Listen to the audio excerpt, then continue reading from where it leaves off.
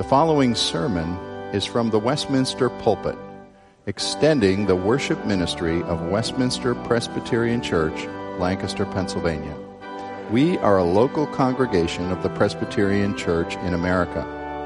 Please contact us for permission before reproducing this message in any format.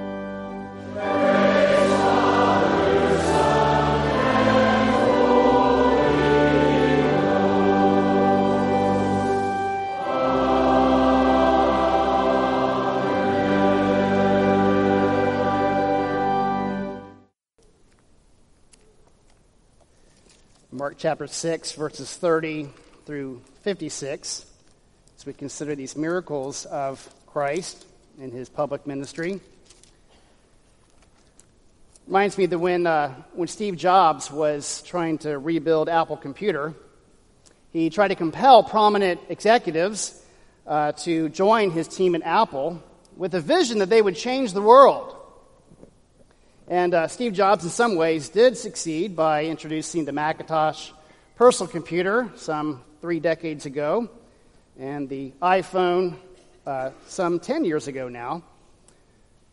And one could say that they changed the world, but not really. Sure, we communicate differently, we get things done differently, but people are still people. Sin is still sin. And like our forefathers, we still face death and the judgment to come. This week of Advent, as we celebrate the birth of Christ, we come to these somewhat familiar miracles of Jesus, that we might better understand the one who truly changed the world. Please follow as I read Mark chapter 6, beginning in verse 30.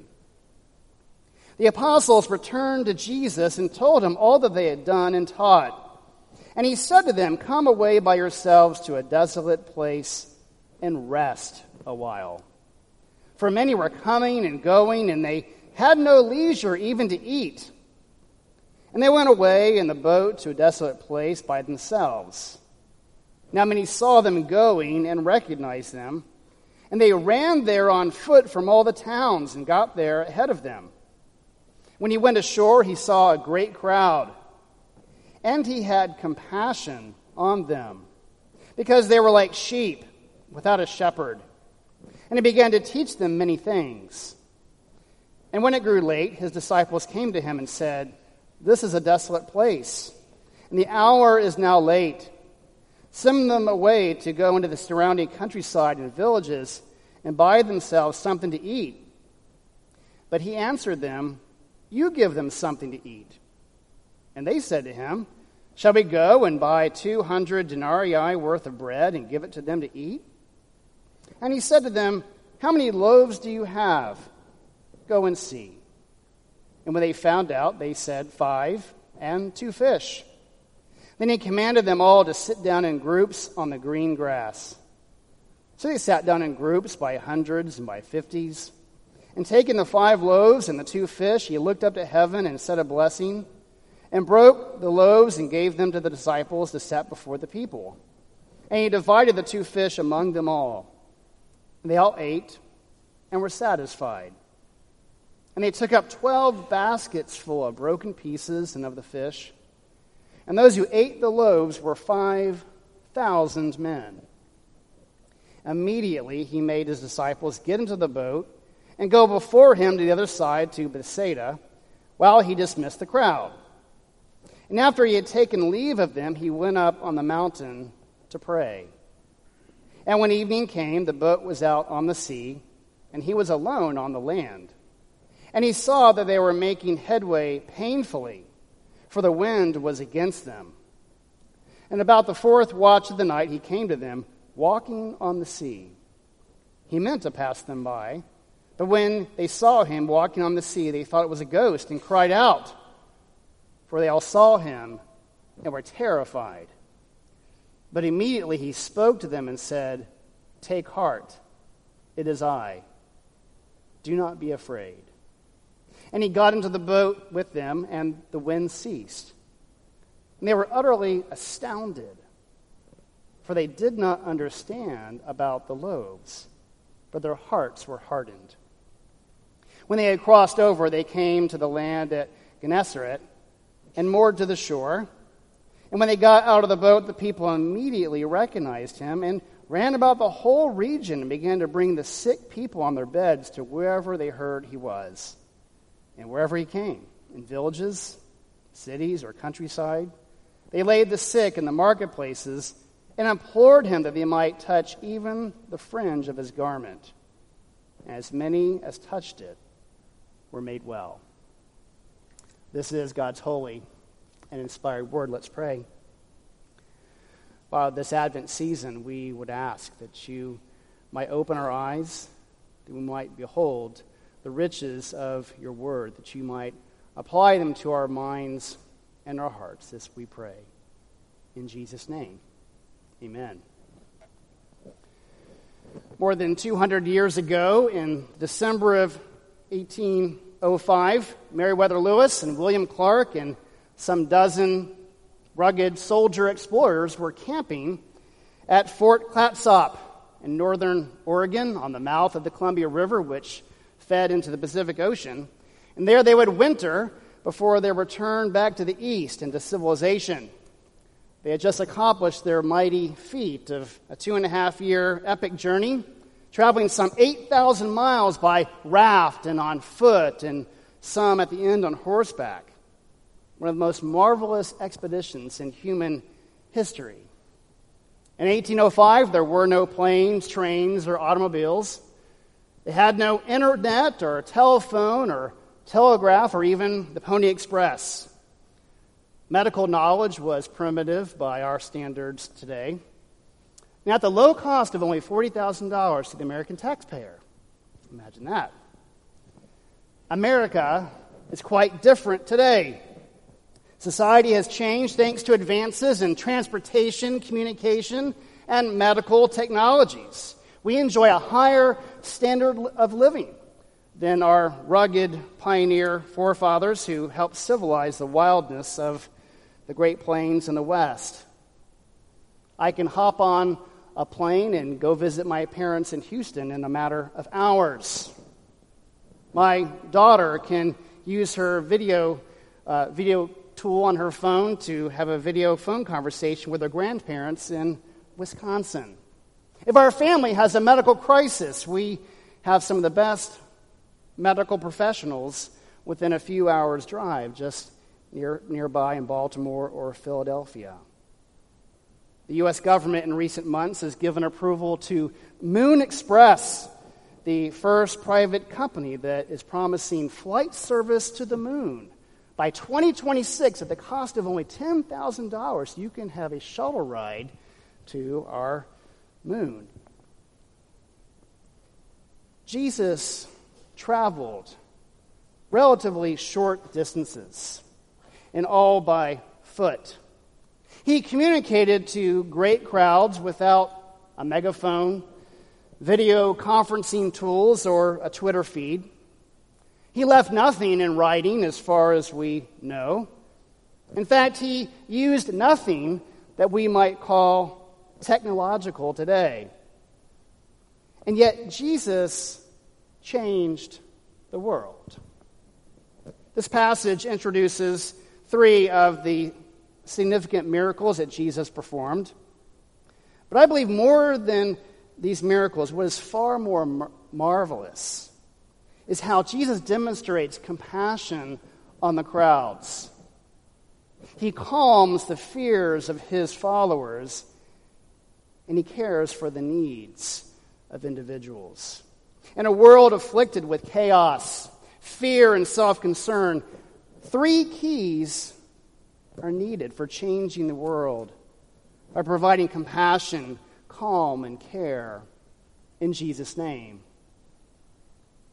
Well, on this occasion, Jesus and his disciples were in much need of rest. The disciples had been very busy going out in pairs to do ministry. They needed a retreat to reflect upon the things that they had learned. And perhaps they were even weary with great sorrow, having just heard the news of John the Baptist's death at the hands of Herod.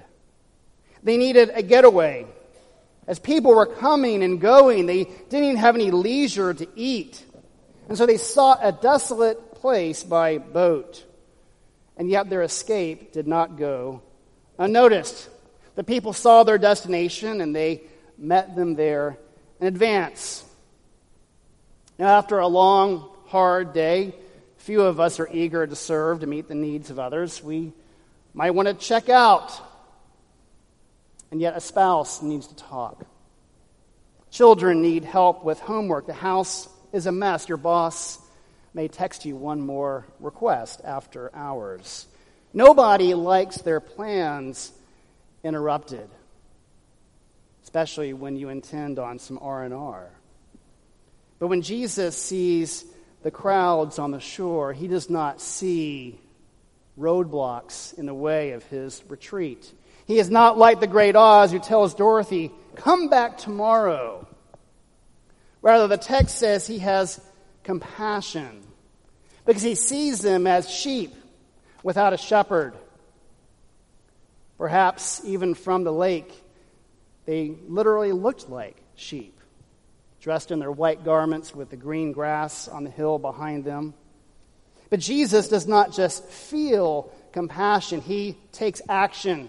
He feeds this crowd spiritually and then physically.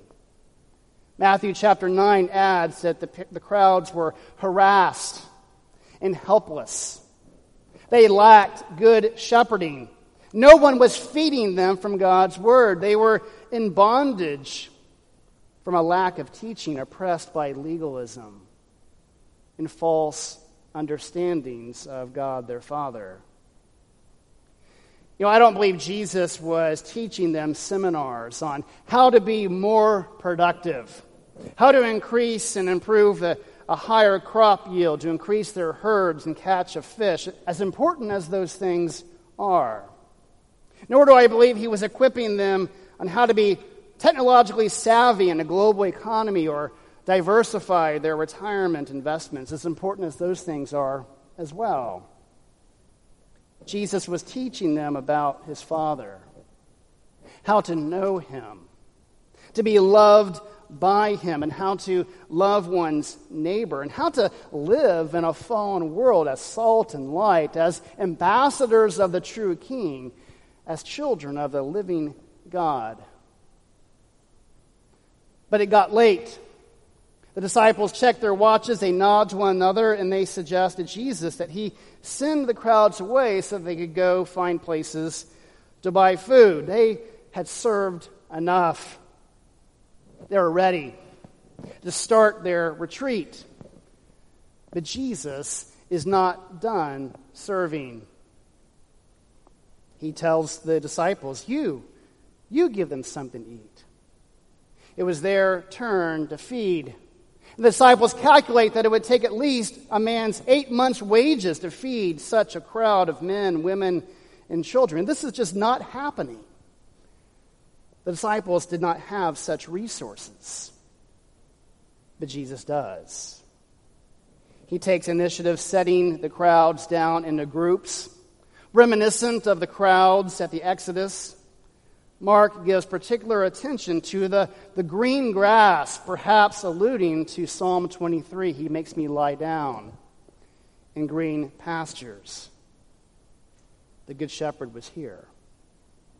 The new Moses, who has something better than manna to feed his people, has arrived. Jesus here is contrasted with the Sadducees and the Pharisees, who neglected their flock. Herod, who even killed John, one of the few faithful shepherds of the people. Jesus here proves to be the Good Shepherd. I still can remember the sermon preached at the liberal church I grew up in, where the preacher insisted that the miracle on this occasion was the people sharing their private reserves of food so that everyone had something to eat. Nothing could be more ridiculous. I still burn with anger at my childhood preacher who twisted the Word of God to fit his own agenda. John's gospel makes it even more clear that Jesus performs a great miracle. The people compare him with Moses, who fed them the bread of heaven. And Jesus on this occasion calls himself the very bread of life. He rebukes the hard-hearted who are less interested in feeding on God's word and want merely a meal ticket, or perhaps see him as a champion to lead them to victory in Jerusalem. And yet Jesus still has compassion on these people regardless of their motives. This past Thursday night, my wife and I went to hear Donald Trump at the Giant Center in Hershey. And while there, we found ourselves surrounded by just salt-of-the-earth kind of people. Just honest, hard-working folks who love America, who are tired of the nonsense in Washington. You can say what you want about Trump, his character flaws, his rants, his impulsive tweets. But many people agree that he won the election because he connected with people who are suffering, who feel like they've been left behind in the American economy. And whether real or not, he communicated empathy and compassion with people, giving them the impression that he truly was listening to Americans who were tired of the same old from both political parties. Well, whether or not Trump lives up to the promise and the hype, I remain convinced that elections don't change the world. Compassion does. Jesus shows us how to change the world by his compassion on the masses, the countless souls in spiritual darkness, ignorant of the truth. They need teaching from the light of the gospel. The millions trapped in poverty, suffering under oppressive regimes, girls recycled through human trafficking, need liberation through the power of God's word to change hard human hearts. And it takes people of boldness and compassion to stand up to injustice and to demand righteousness. You see, action flows out of compassion when we truly see people in need. Ask God to give you eyes to see, a heart to feel, and opportunity to act in Jesus' name. I believe this applies just as well at home. Parents, do you have compassion upon your children, whom you brought into this sinful world when they're argumentative, when they're struggling in school, when they make poor decisions?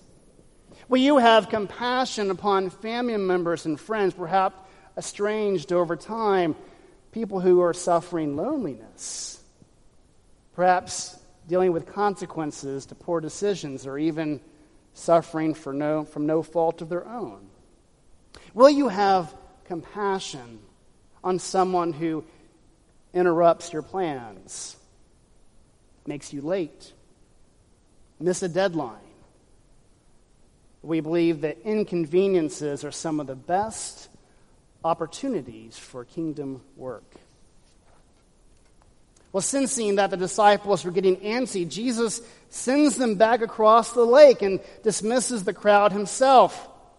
Jesus needed solitude, time alone with his Father in prayer. And once again, Jesus shows us how to change the world. Prayer changes things. You want to be a world changer? Pray. Do you want our president-elect to lead with integrity, to make good decisions? Pray. Do you want this country to turn right again? Pray. Do you want to see revival in our American churches? Pray. Would you like to see the nations gathered into the arms of Jesus? Pray. Would you like to see peace in the Middle East? Do you desire peace in your own home, in your marriage, with your kids, with your schools, with your workplace? Pray. Don't tell me you don't know how to pray. ask God and pray, and you will change the world. Jesus sees his disciples after prayer making painfully slow progress against a strong headwind. And so he walks out to them at 3 a.m., the fourth watch of the night. And it's odd here that Jesus meant to pass them by, perhaps to test them to see if they would cry out to him. And a little reminder here that truly we can do nothing apart from him, even sail across a lake. Well, the disciples have two reactions to him. First, they're terrified because they think they're seeing a ghost. But second, after he gets into the boat with them and calms down the wind, they are astounded. But the key to this text is that Jesus calms their fears. Take heart, he says, it is I. Do not be afraid. These words should have echoed in the minds and the hearts of the disciples. Like a thunderclap from heaven, Jesus was speaking the way the God of the Old Testament spoke to his people. I am the Lord your God. Do not be afraid. I will never leave you nor forsake you. The Bible exhorts us not to fear some 360 times. My wife and I contemplate writing a one-year Bible devotional with a verse from Scripture that addresses God calming our fears for every day of the year. People are afraid of losing their health, losing their minds, losing their marriage, their kids, their retirement savings. Every 4 years, our presidential election is the great revealer of fears. Half the country fears the nation's going down the tubes when they lose. For you Trump supporters, may you remember where you were months ago when you were anticipating defeat. Think about the people dreading that this country is coming apart at the seams. But what do you fear? Loneliness, becoming penniless, chronic health problems, even death. Perhaps you fear pain, hardship, making hard decisions, rejection, and the disapproval of others. Some people fear the holidays because it conjures up painful memories, or perhaps it confronts painful tensions in family relationships. Come to the one who calms our fears. Every loss in this life can be great gain if surrendered at the feet of Jesus. And don't become hard-hearted like the disciples. Notice Mark rebukes them in verse 52. When he reveals that they did not understand about the loaves, but their hearts were hardened. Hardened means stubborn, without feeling. The disciples were hardened with doubt, fear, confusion, selfish ambition, narrow-minded thinking, unbelief. They should have known, having just witnessed Jesus feeding 5,000 men, that he was the true shepherd, that he would take care of them, that he would provide for them, and yet they gave way to fear. Perhaps Peter had this encounter in mind when he writes later in his letter, 1 Peter 3, exhorting wives not to give way to fear. Well, you and I can't walk on water, but we can walk with Jesus in the confidence of our Father's care and protection for us. And when we do so, we are able to calm down others who are driven by their fears. You can rarely help somebody if you don't understand their fears. The woman contemplating abortion is driven by great fear. The man considering suicide is in bondage to fear. 1 John 4 says that perfect love drives out fear. Abide in the love of Jesus, the one who calms all our fears. Well, Jesus shows compassion on the crowds, even when they interrupted his agenda. He calmed his disciples' fears even when they failed to believe in him rightly. Finally, he also cares for other people's needs, even when those needs are overwhelming. Well, perhaps due to the strong headwind, the company doesn't make it to Bethsaida. They end up on the shores of Gennesaret. And yet still the crowds recognize Jesus and come flocking to him. So much for their retreat plans again. You can almost hear the disciples groaning. They had fed people all day. They had battled headwinds all night. And now they have to triage the sick who are coming on beds from every direction. I understand that U.S. doctors that go overseas to very needy places in Africa and Haiti, they just face needs that are endless. From sun up to sundown, they're healing and comforting and providing care. That's the impression Mark gives us as Jesus went throughout the villages, the cities, the countryside, even the marketplaces, as people sought to even touch the edge of his garment that they might be healed. One wonders if the Godhead reasoned that 3 years of public ministry is all that Jesus' physical body could handle due to the workload. Well, Mark does not give us details on how Jesus healed people in particular on this occasion, but other accounts make it very clear that Jesus healed people up close and personally. He did not merely wave his hand over a region and pronounce everybody healed all at once. He didn't build hospitals or medical clinics. Those would come later. Triage and germ theory and antiseptic would have to wait some 1,800 years.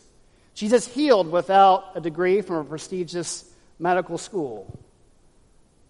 The way that Jesus cared for people changed the world. And the world continues to change when people care and heal in his name. You see, Jesus' idea of changing the world is very different from ours. He did not heal everybody, even in the land of Canaan. And nor did he do it in an efficient manner. Jesus took his time with people. He met their needs as whole persons. Many doctors today complain, feeling squeezed by profit-maximizing pressures from insurance companies and hospital conglomerates. They can't spend time with their patients, and so they get less quality care. I'm afraid that our views of health and the human person are being driven further and further by values that reflect less and less God's intent. And the magician's nephew, book 1 of the Chronicles of Narnia, Diggory Kirke and others witness Aslan creating the new world Narnia in song. They marvel as animals and plants and trees come popping out of the ground, and even a piece of scrap metal from a lamppost on earth falls into the ground, and minutes later up pops a mature lamppost.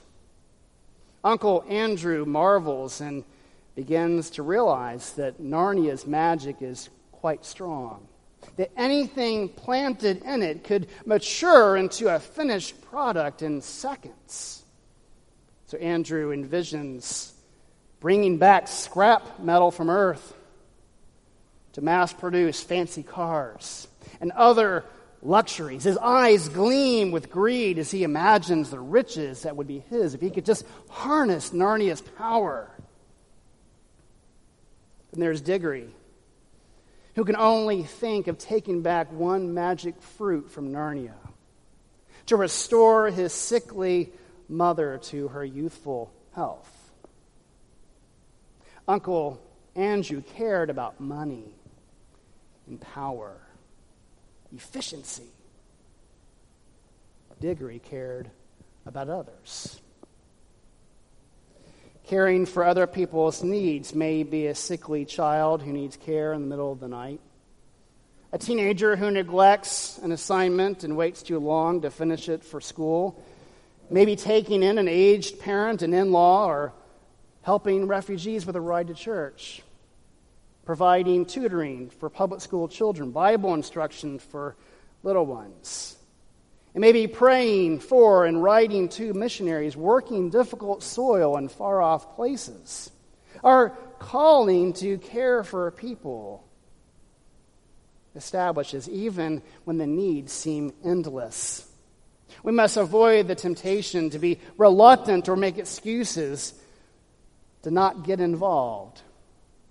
Do something. Even when you can't do everything. Care in Jesus' name, and you will change the world. Jesus did not win an election or start a revolution or invent some technology that makes our lives so much better. He never left Palestine, and he only met with people that numbered in the tens of thousands. He impacted those thousands deeply, though, by his compassion, by his calming presence and tender care. He changed people's lives not just by his miracles, but by speaking the truth in love, and he demonstrated God's love by offering himself as a sacrifice for sinners, suffering the penalty you and I deserve, meriting our entrance into heavenly glory.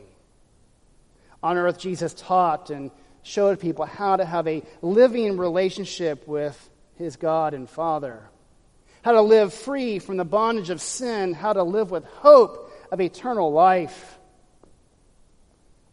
This Christmas, reflect upon how the compassion and care of Christ has changed you. And then consider what small role you might play in God's grand design to change the world forever. To him be the glory. Amen. Father, we thank you for giving us a compassionate Savior, a forgiving high priest, one who cared and met our greatest needs. And we pray that we may walk in his strength, in his compassion, and his care for others as we go about the work you have called us to do. Bless us this week as we celebrate his birth. We pray in Jesus' name. Amen.